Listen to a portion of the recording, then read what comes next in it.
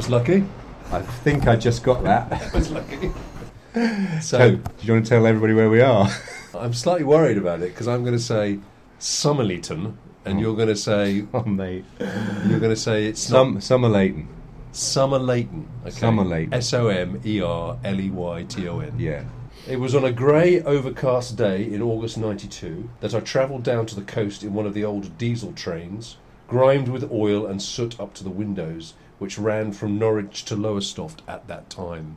It's The Rings of Saturn. The Rings of Saturn by W.G. Sebald. Sebald.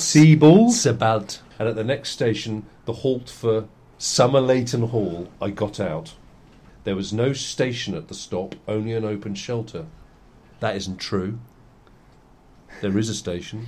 We're in the open shelter. Yeah, but there's a station building. It's just not being used as a station building anymore. Mm-hmm. I walked down the deserted platform to my left, the seemingly endless expanses of the marshes, and to my right, beyond a low brick wall, the shrubs and trees of the park. So if he gets off the train on this platform, the marshes are to your right, and you walk towards the hall, which is going towards Somerleyton Hall.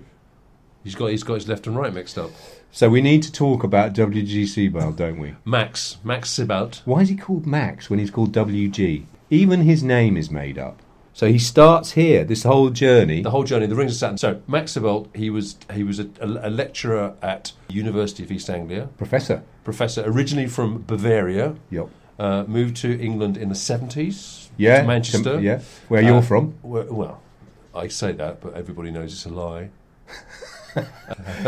This is going to become a theme. A theme about lying. Maybe this is a podcast about... Well, let's say it's a podcast about the slipperiness of truth. No, well, hold on a minute. We're called Curiously Specific, yeah. Right? Now, if I had £1 for every time when I say to them, oh, yeah, I do work with my mate Lloyd on a podcast about mapping out works of fiction and books in the landscape. They go, oh, you must do Rings of Saturn. On the way here and planning this, we have talked a little bit about what the appropriate tone to adopt towards the book would be. Yes.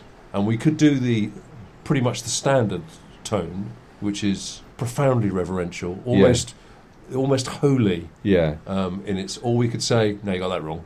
I do love this book. It's really fantastic. But I don't think it's about location. I think it's about what's going on inside a writer's head. It's a man walking. People obsess about the places in the book. Yeah. Here in Suffolk, where we are.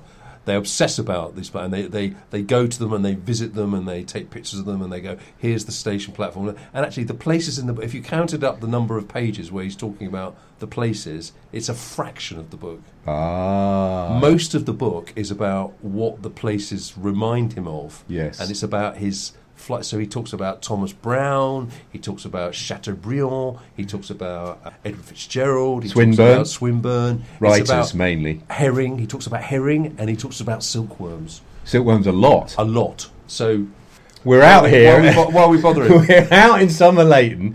And by the way, you said it was August. It's January, it's really cold. He walks from the station all the way there, which is a long way. It is a long way, as we just go. Do you want to know just a little bit about Somerleyton Hall? Yeah. He talks a lot about the maze there. I've been in that maze with my granddad many times. Have you? Many times. He was a tall man, 7'7", and he had a walking stick, so that he could raise the walking stick above the hedge. We could see it. I have vivid memories of him sort of guiding our way through the maze. Rather happy memories, actually. Yeah. Of course, it's quite obvious that we are all going to die, and this is the sad finale of everything. But nevertheless, there is something in us that doesn't believe it.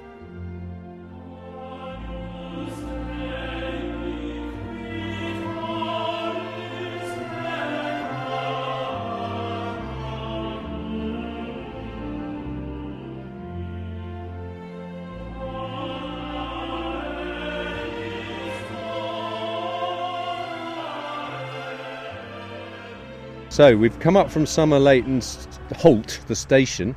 If one nevertheless arrives at the railway halt, as I did, and has no desire to walk away round to the front, brackets, and pay the ticket fee, one has to climb the wall like some interloper and struggle through the thicket before reaching the park.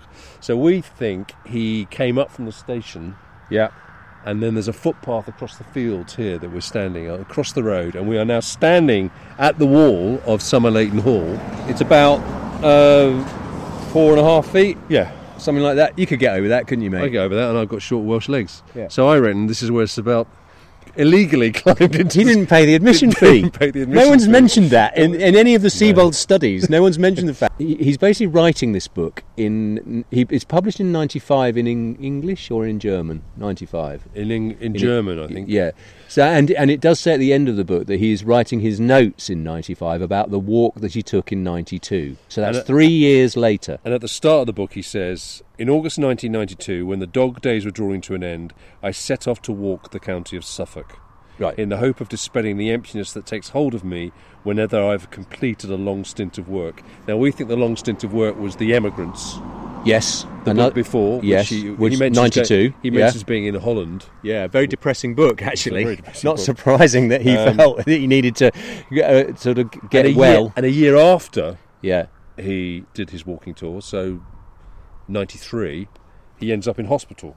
So it's all the So timeline. the walk didn't work, but it worked for him. The timeline is quite confusing. Yes, so what I'm saying is that I think that he didn't do the continuous walk he describes. I bet you what happened was that he went to Lowestoft, stayed long, did a little bit of research around Lowestoft, Yeah, came out here for the day, yeah, right, and then went back home to Wyndham where he lived. yeah. And then another day he went to down to wherever else. All the keen Sibaldians, right, when they talk about the fact it's a great book because you can take it... or Sibaldists? Well, I would say Sibaldians. Sibaldians. Sibaldians. Those people. Those people who are taking it all very, very seriously. No, well, I'd be one of them. Yeah. Up until now, would say, "Oh, of course, what's great about this, but you can take it out into the location it describes and have a Sibaldian moment or whatever." But you obviously haven't taken it out there because literally on page one, not the left and the right are the wrong way round. It's not right. No. For half a century, Blundstone Prison's been a familiar landmark to those living near Lowestoft. But earlier this month, the government announced it would be one of 4 prisons closing, which means transferring more than 500 prisoners currently housed in Suffolk and leaving question marks over the future of the 200 or so staff who work here. I walked for a good hour along the country road from Somerleyton to Lowestoft, passing Blundstone Prison, which rises out of the flat land like a fortified town and keeps within its walls 1,200 inmates at any one time. So basically this prison was closed some time ago. When you say this prison, you mean this pile of rubble, and there's sort of the remnants of some kind of building. It doesn't look very prison-y, and it doesn't look like it would loom out of the landscape to me. Well, they've knocked down the main building, I think. Have they? Because the fence is still up, and notice the fence is... This is outside That's the fence. outside the fence, right. So okay. I think this is the reception area. So I found a very good piece by Lawrence Corley on the BBC website. The now abandoned Blundstone Prison once held some of the UK's most infamous prisoners. Among them were East End gangster Reggie Cray, shoe bomber Richard Reed, and lotto lout Michael Carroll. BBC News was granted a final look around before it was pulled down. What date is this that it was... So this piece is written in 2016. Right. Even by his own standards, is the sort of rapidity of decay of the landscape he's actually walking through is quite striking, is that enormous amounts of what he's talking about in 92 here in 2018 is gone. Therefore, it's hard to verify whether it was ever there at all.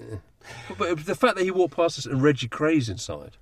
Was he? Well, he might not have been then. No, he was. He came here straight from... He was imprisoned in 1969 after receiving a life sentence for double murder at the Old Bailey. Yeah. And he was here the whole time. He came straight from the induction unit, says Mr. Horton, across to here, cell 116, and this was his welcome to Blundstone. Well, after Blundstone, Cray was incarcerated at Maidstone Prison in 1994, so he was here. Ah, in fact, he moved just afterwards. Yeah, he disappeared from the landscape as well. I know. W.G. Seabelt could have waved to Reggie Cray as he was walking through. He could have done a bit more with that in the book, couldn't he? He could have worked in a more doom and gloom if he'd really thought about it. Reggie Cray is very much a myth of popular culture, right? Seabelt's got zero interest in popular culture. I think there's probably quite a high chance he'd never even heard of Reggie Cray. That's possibly because he lives true. entirely in a European literary kind of world. That's it. If Walter Benjamin had written about him. If Walter Benjamin had been imprisoned here. Where Walter Benjamin wrote his famous essay on butterflies and Buddleia. Yeah. The Decline of Time. It's true. Reggie Cray. Here's Reggie Cray. I think it's absolutely ridiculous to be scared of dying because there's nothing we can do about it. That's the easiest reason for it I've ever heard. It's the one given. Yes. And I think if you can let go of that fear and just sort of, hey, we're going to die, it's much easier to live the rest of one's life sort of more fully.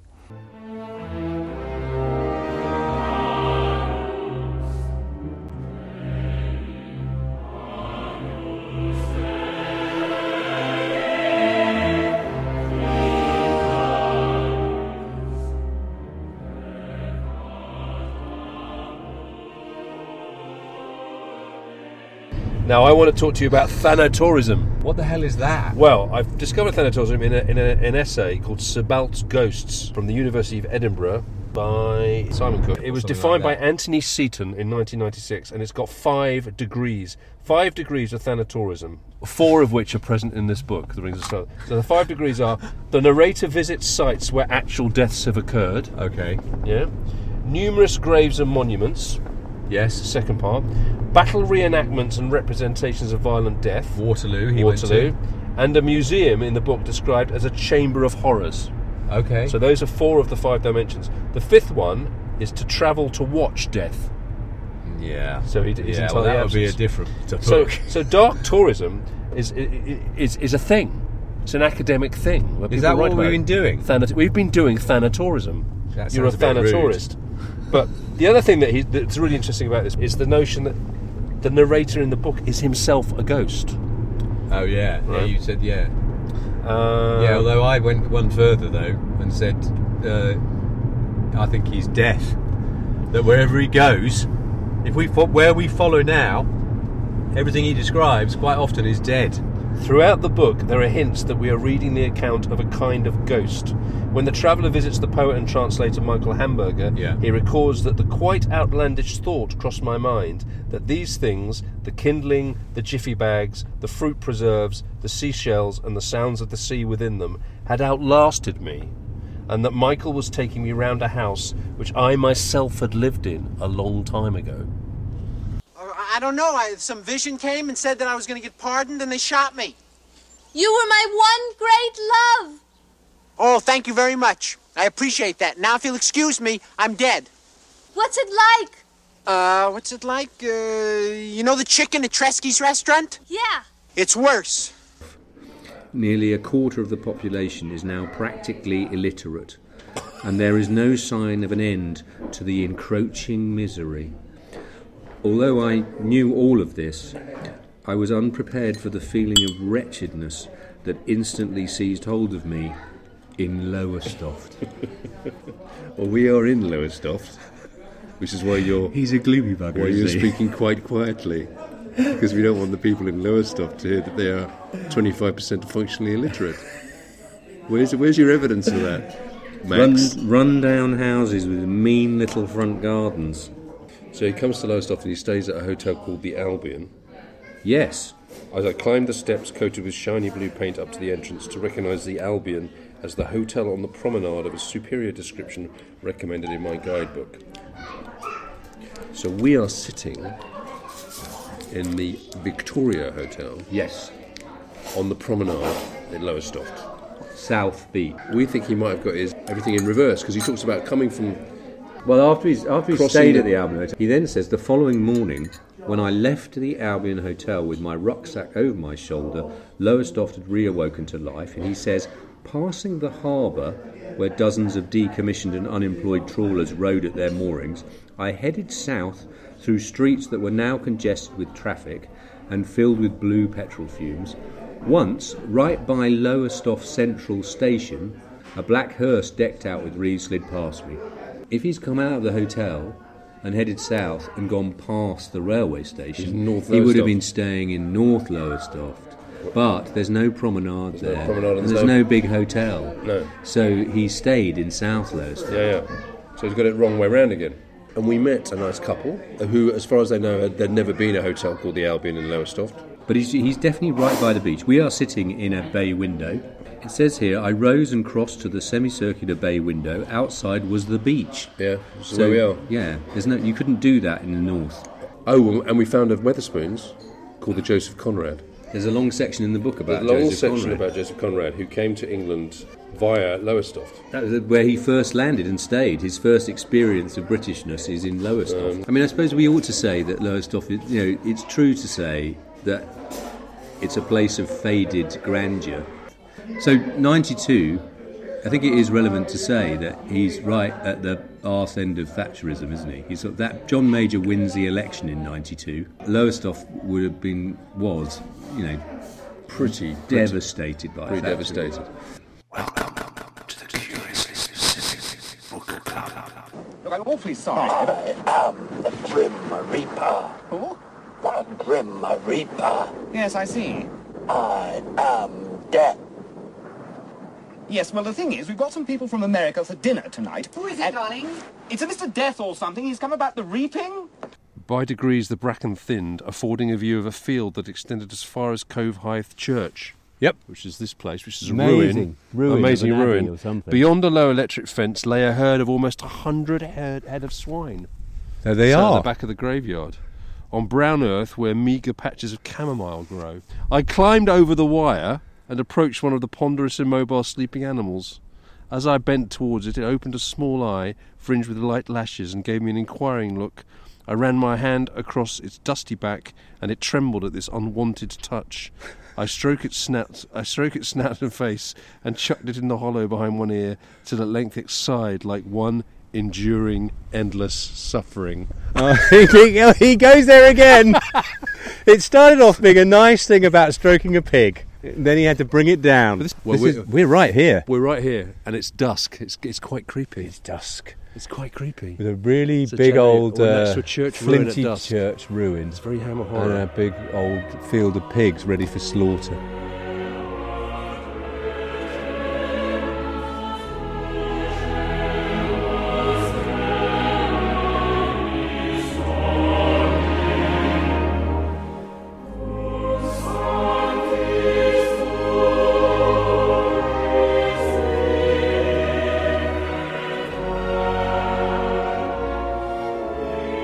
So we come out from Cove Hythe down to the sea, and you can see Southwold to the south, and Benacre Broad's just across that field the other way to the north. And it's the little sandy cliffs slowly eroding away down on a beach there. Yeah. Pigs to be fiddled with. Pigs everywhere. It's really amazing. I went to the edge of the cliff and saw that they had dug their nesting holes in the topmost layer of clay. A couple lay down there in the bottom of the pit. In the bottom of the pit. I never clocked that before. It's a beach. It's not in the bottom of the pit. It's so God. In the bottom of the pit, as I thought. A man stretched full length over another body, of which nothing was visible but the legs, spread and angled. In the startled moment when that image went through me, which lasted an eternity, it seemed as if the man's feet twitched like those of one just hanged. They're just having a nice time on the beach. Come on. I see people. They don't know they're dead. How often do you see them? All the time. They're everywhere. So yes, it's a bit like an apocalypse movie, isn't it? It's amazing. We're at the edge of the sea. There are dead trees that have fallen into the sea. There's one that's just Just holding holding on, on. about to collapse into with the the sea. clouds scudding behind it. It's very, very, very Atmos. And then over there is Benacre Broad, right? Which is like a lagoon with a strip of beach between the sea and the lagoon. Yeah. So it says a quarter of an hour's walk south of Benacre Broad, where the beach narrows and a stretch of sheer coastline begins, a few dozen dead trees lie in a confused heap where they fell years ago from the Cove Hythe cliffs. Right. That's this So trees they're here. still here. It's interesting, isn't it? 25 years Bleached later. by salt water, wind and sun, the broken, barkless wood looks like the bones of some extinct species greater even than the mammoths and dinosaurs that came to grief long since on this solitary strand.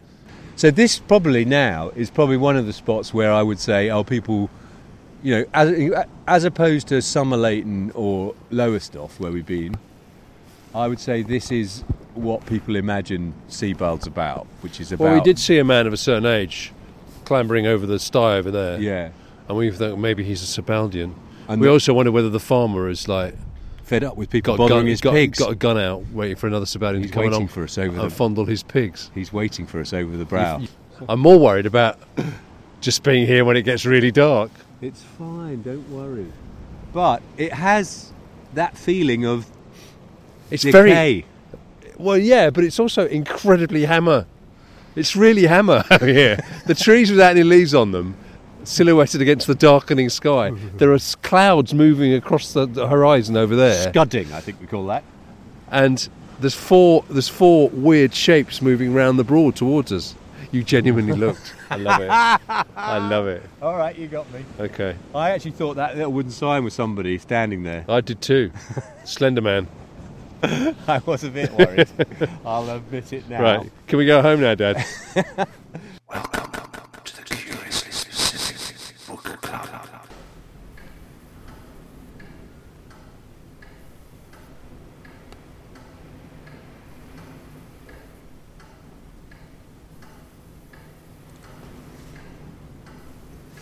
And soon found myself outside the Sailors' Reading Room, a charitable establishment housed in a small building above the promenade, which nowadays, sailors being a dying breed, serves principally as a kind of maritime museum, where all manner of things connected with the sea and seafaring life are kept and collected. On the walls hang barometers and navigational instruments, figureheads and models of ships in glass cases and in bottles. You're a bit quiet there. You're being too respectful of this space. We're the only people here. It doesn't matter how loud we speak. It's a sacred space. You were being very reverential there. I was waiting to hear the clock. It's all about levels, mate. What? It's all about levels. You were being a bit Tales of the Unexpected. Welcome to the Southwold Reading Room. There should a tale to tell you. Now he comes in here and he claims to find a book. Turned out to be a photographic issue of the First World War, compiled and published in 1933 by the Daily Express. And he goes from there into the story of... Oh my God. Oh no, the Balkans. The Balkans.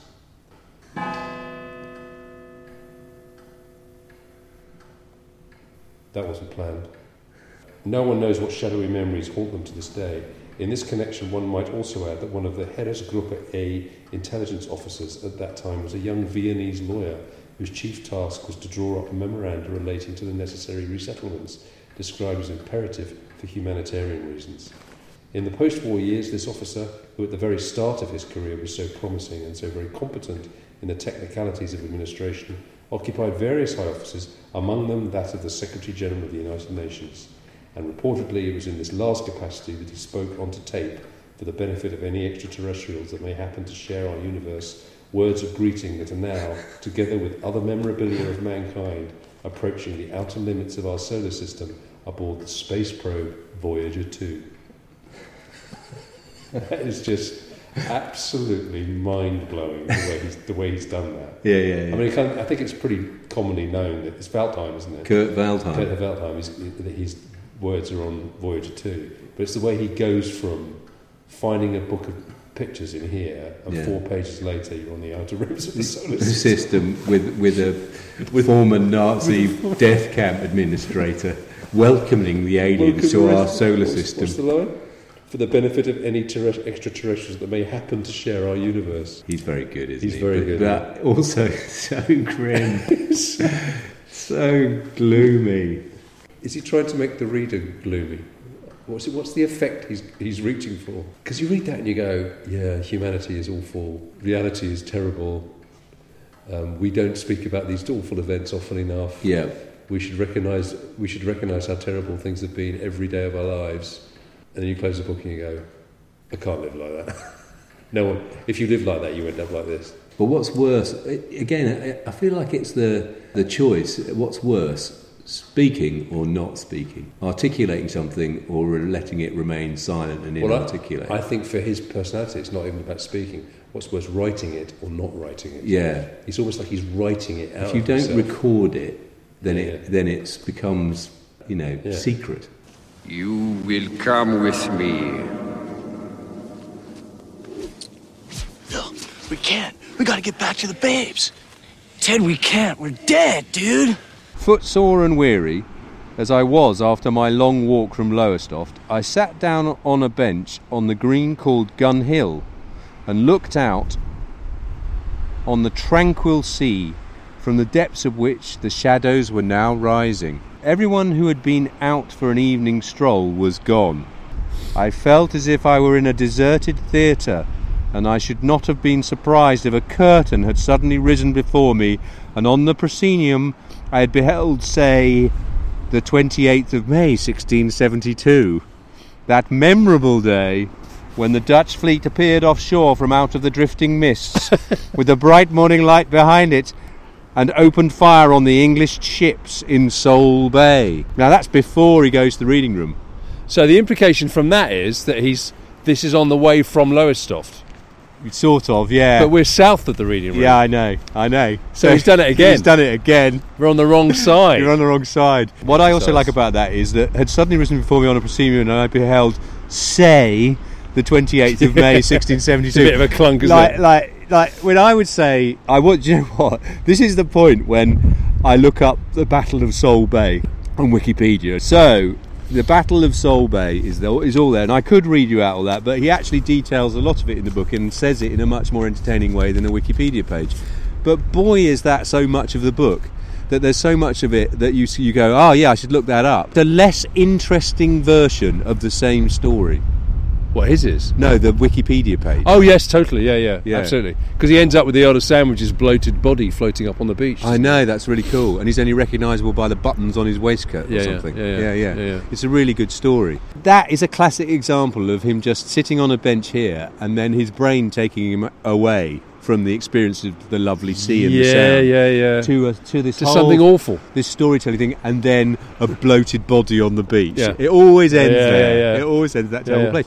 Now, wouldn't it'd be really funny if Wikipedia pages did the same thing, but they always end up in on a downer. But imagine if Sebald was alive today and was editing Wikipedia pages. Do you know what? In '92 he had a perfect opportunity to go and meet Ted Nelson and Tim Berners-Lee and say, I've got a good idea for how to use the web. Maybe we should set up an account on Wikipedia and go in and edit these pages. Sebaldipedia. As if we were Sebald. No, this is not how it happened. And set like a conversation as if he was still alive. Ghosts in the Machine. That's a good idea. We should do that. Art project. W.G. Sebald's Wikipedia. I've always quite liked the image of me with a sickle and cape, dark and formidable. Unfortunately, I'm far more ordinary and commonplace. I'm going to have to turn my phone on now, so this may make a noise. I want to read you something from Twitter. The novelist Sandra Newman, who you've read some of her stuff, I think she's an absolute genius. And she was taught by Sebald at UEA. So she tells a story. This is a Twitter thread. This is a story about the most courteous act of hostility I've ever witnessed. It came from the author W.G. Sebald. So I was taking a creative writing class at university with Sebald, and he was a deeply decent man, but he did not suffer fools gladly. Okay. And on this day, we were considering the work of a woman in this class who wrote, as she told us, 100 pages a week. Oh. She was clearly vain about being so prolific, and naturally others in the class envied her because they struggled to write at all. But her work was mind-numbingly mediocre. It wasn't terrible, just oppressively, relentlessly mediocre. It was clear Sebald found it hard to accept philosophically that such writing existed in the world. But he was a very polite man. I love it. So Sebald started to talk about how it was interesting that some people are so prolific while others are not. And he said that once he and his wife had rented an attic room to a man who was writing a novel. This man wrote all day. The man had a manual typewriter, so Sebald and his wife would hear him clack, clack, clack all day and all night, typing overhead. He never stopped typing, and because this was England, it was always raining. The rain on the windows and the typing overhead. Sebald spoke very slowly and deliberately and had a strong German accent. Yeah. You felt that rain, all lugubrious and heavy. Of course, Sebald and his wife couldn't help imagining the reams of novel the man was producing. Clack, clack, clack, all day and all night. Then, one day, they came home and the house was silent. They went upstairs and found that the man had hanged himself from a beam.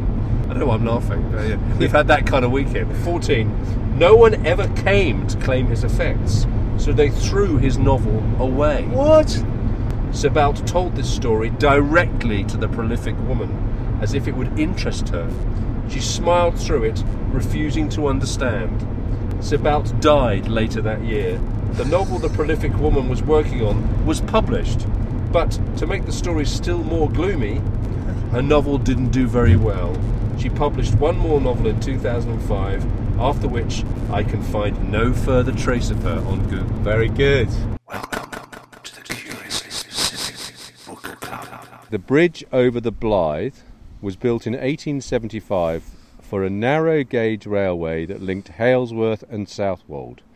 According to local historians, the train that ran on it had originally built for the Emperor of China. Okay, so we are now on the train line. We're on the train line running from down towards the Blythe. We've been over the bridge. Too windy to record Too there. windy to record. Even we've had to admit that it was too windy. So the Southwold Railway was a remarkable... I'm reading this from the Southwold Railway site. Yes. Was a remarkable 3-foot narrow gauge line linking the fashionable Suffolk seaside resort of Southwold with the Great Eastern Main Line at Halesworth. Opened in 1879 and closed in 1929. They ordered 3 trains for the line, and they were ordered from a Manchester firm called Sharp, Stewart and Company. Steam locomotive. Chinese owned? No, not Chinese owned. Not Chinese owned in any way. They ordered 3 engines. It's fair to say the railway line wasn't a huge success, so they ended up sending one of them back. To China? No, not to China, to Manchester. The only mention of China in reference to the Southwold Railway is in the Rings of Saturn. You see, what's very good here is that he says precisely which emperor had given this commission, I have not succeeded in finding out. But he says according to local historians, doesn't he? Despite lengthy research, he claims, lengthy research, nor have I been able to discover why the order was never delivered or why this diminutive imperial train, which may have been intended to connect the palace in Peking, ended up in service on a branch line of the Great Eastern Railway. And then he says, the only thing the uncertain sources agree on is that the outlines of the imperial heraldic dragon, complete with a tail and somewhat clouded over by its own breath, could clearly be made out beneath the black paintwork of the carriages. Now, I've seen pictures. There's not only pictures, but there's a video of the carriages. And you can't see any dragon? There's not. No.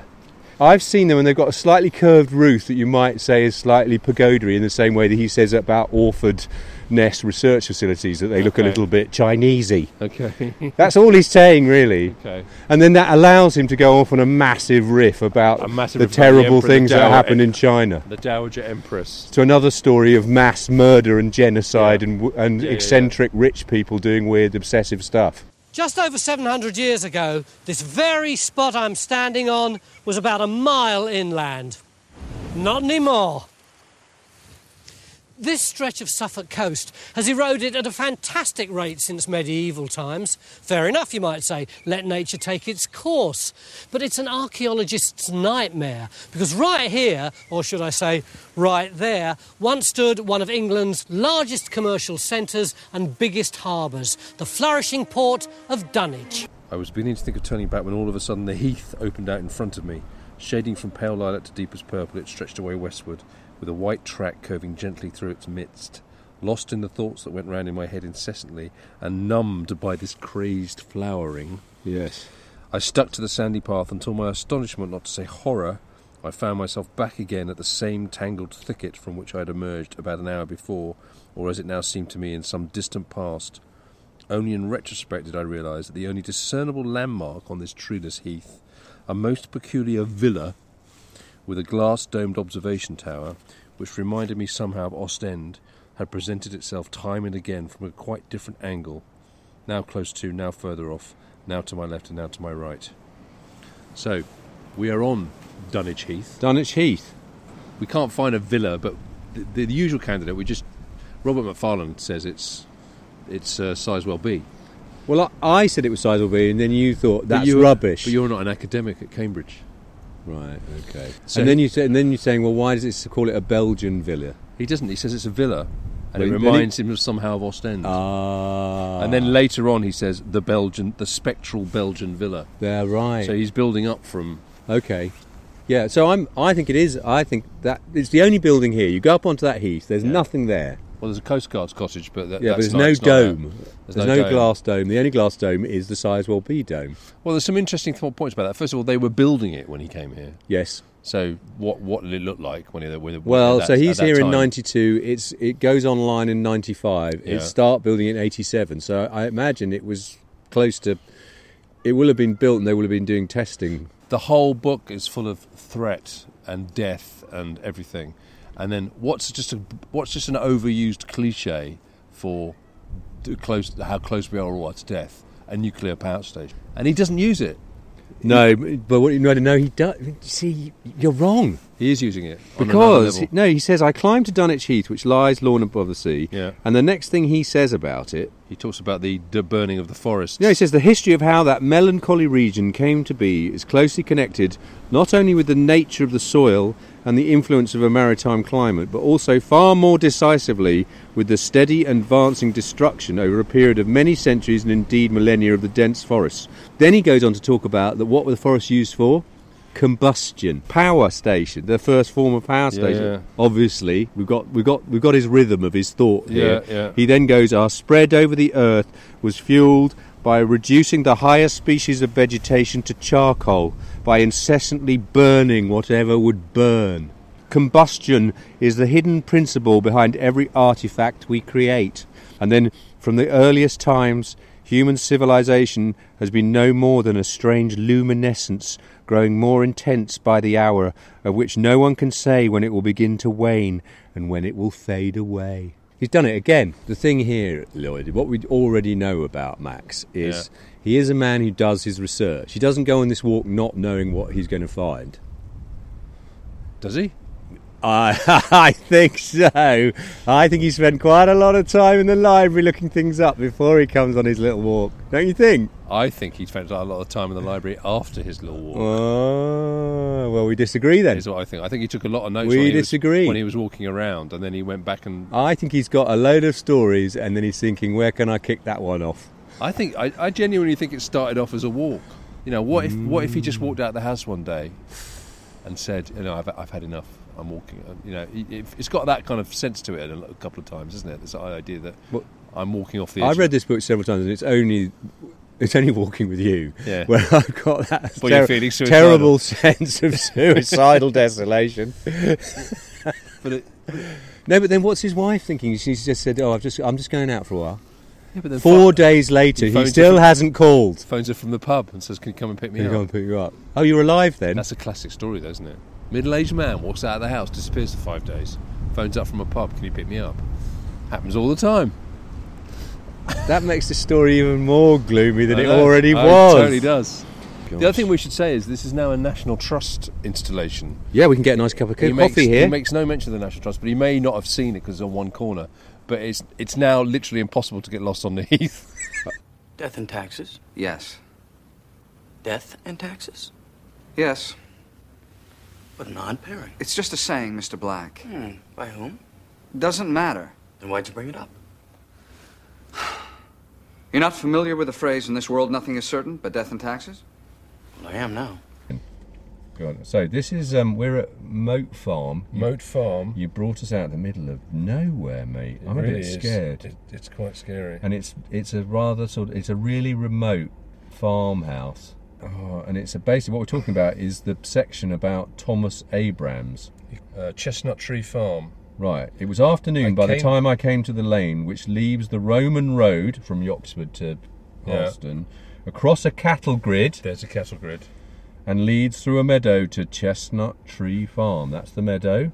Thomas Abrams has been working on a model of the Temple of Jerusalem for a good 20 years. Yeah. Now in his early 60s, Thomas Abrams has been a farmer all his life. Yeah. He took to the model making soon after he left the village school, and like many of his kind, he would spend the long winter evenings gluing little pieces of wood together to build all sorts of barks and sailing boats. So the model for Thomas Abrams is Alec Gerard. Yes. Or Garrard. Gerard? G-A-R-R-A-R-D. I'd say Garrard. Garrard. Yeah. So I found a story about his death in 2010 in the Eastern Daily Press. Okay. An astonishing model of the biblical Temple of Jerusalem was a labour of love for retired Waveney Valley farmer and Methodist lay preacher. Yeah, it does mention that. It does mention that. Mr. Garrard, started the project around 1980 at his then 50-acre moat farm. This is it. At Fressingfield. It covers nearly 10 square yards, it says Sebald, and to the minuteness and precision of the individual pieces, this process of completion is going so slowly that it is difficult to see any change from one year to the next, even though Thomas Abrams has almost given up farming, he told me, in order to be able to devote most of his time to the building of the temple. He had just a few animals left, he said, and that was more out of affection than any wish to profit from them. Thousands of visitors, including many school parties, have seen the model over the years, and it was displayed at Halston Gallery for some time. With his death at the Norfolk and Norwich University Hospital, the model exhibition has now been closed permanently at the family's request, which will make arrangements to find us a new home. Now, it seems to have disappeared off the face of the earth. We went into the church in Fressingfield. Well, the lovely church. No, we did not in Fressingfield. No, not in Needham. In Needham. And the reason is, I'll tell you why I took you there. I found another website called wattisfieldchurch.co.uk that has a section in it that says from 2008, so 2 years before he died. It says, Alec Garrard has spent the last 30 years constructing a model of Herod's temple built on the basis of information from the Bible. To visit the model of the temple, contact the following. Alec Garrard. Yeah, we're going to read that address out, then, are you? But it's on the internet. Do you want me to read out the mobile phone number as well? I do not. I'm editing this, so I'm going to go what on that. But anyway, so someone's put this guy's address on the internet. We don't know who it is. Saying in 2008 you could still go and look at it. 2 years before he died. We went into the church in Needham. Yes, because it's got the same postcode, and we were really lucky because the vicar was in there with one of the wardens. Well, the one member of the congregation. They were about to have a service, just the two of them. They were lovely. Showed us around the church. Anyway, we asked them about this model of Herod. Never heard of it. She'd lived there all her life. Clearly, she'd never heard of it. And his house is like 50 yards down the road. Yeah, unless they've all been groomed not to mention it. It's a conspiracy. Because the other thing that maybe we're in Herod's model. Well, what he says in the book, as well as being in Sabald's brain. He says Lord Rothschild offered him a lot of money for it. Do you think Lord Rothschild may have bought it anonymously and just removed it for his little private collection? That's interesting. He could quite understand, said Thomas Abrams, how easy it was to consider someone balmy who for so many years immersed himself deeper and deeper into a fantasy world.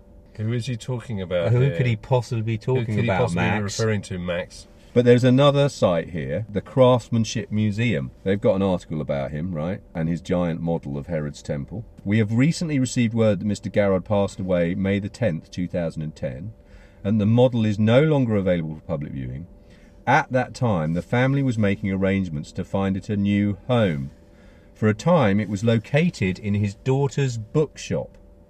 But now we have learned that, according to his daughter, Mr. Garrard's final wishes were that his temple model would no longer be available for viewing after he passed away, and the family is honouring his wishes. I found a bookshop in Halston, but it's Sunday, it's shut. And go in there, we could hunt it down. What I'm thinking is, wouldn't it be great if two chancers with a podcast, after many years of Sebald studies, were the two people who found the temple? It's a really shit Suffolk version of Raiders of the Lost Ark.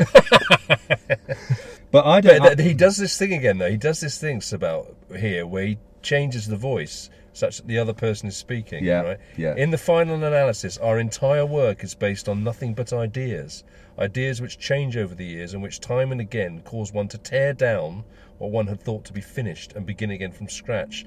I would more than likely never have started building the temple if I had had any notion of how my work would get out of hand and of the demands it would make on me as it became ever more complex. After all, if the temple is to create the impression of being true to life, I have to make every one of the tiny coffers on the ceilings, every one of the hundreds of columns, and every single one of the many thousands of diminutive stone blocks by hand, and paint them as well. Now, as the edges of my field of vision are beginning to darken, I sometimes wonder if I will ever finish the temple, and whether all I have done so far has not been a wretched waste of time. Oh, Max.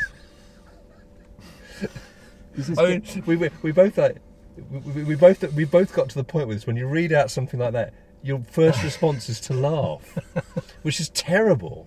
It's terrible. But I wonder whether that's actually the only way you can respond to this, because he's so agonised over the process of everything writing, leads to the grave, mate. Writing and just being. He finds it agonising. Well, I'm with Alex's wife Kathleen, who said. That Alex quoted as saying his wife thinks he's mad and wishes she had married a normal person. Alec doesn't let it bother him.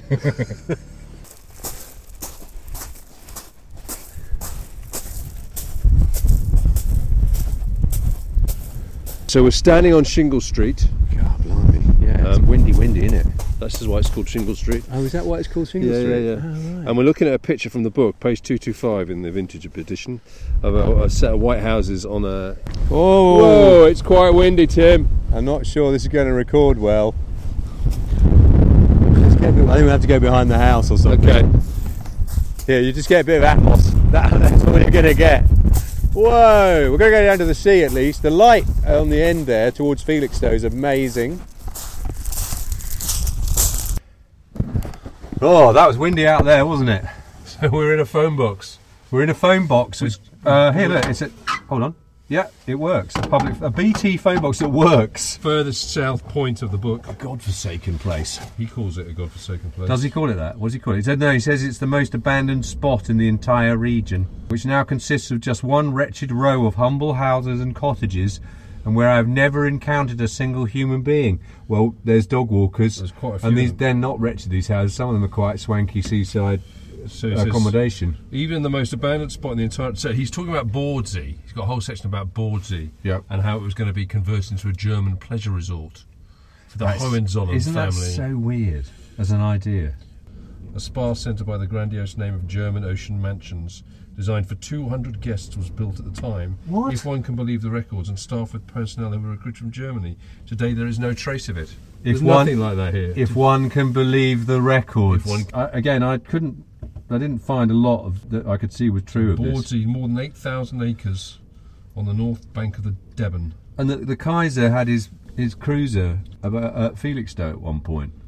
And under the patronage of their Imperial Majesties, the North Sea coast might become one great health resort for the upper classes, equipped with all the amenities of modern life. He envisaging an open-air paradise extending from Felixstowe via Norderney to Sylt to keep the nations fit, or the foundation of a new North Sea civilization, if not indeed an Anglo-German global alliance symbolised by a state cathedral visible far and wide across the waves on the island of Heligoland. And then, of course, the downer. In reality, of course, history took a quite different turn, for whenever one is imagining a bright future, the next disaster is just around the corner.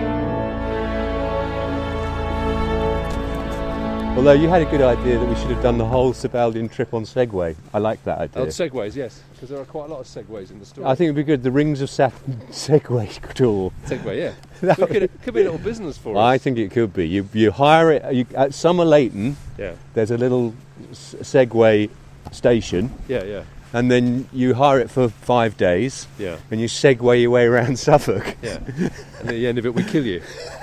Well, then you're standing on a mountain of death. Yeah.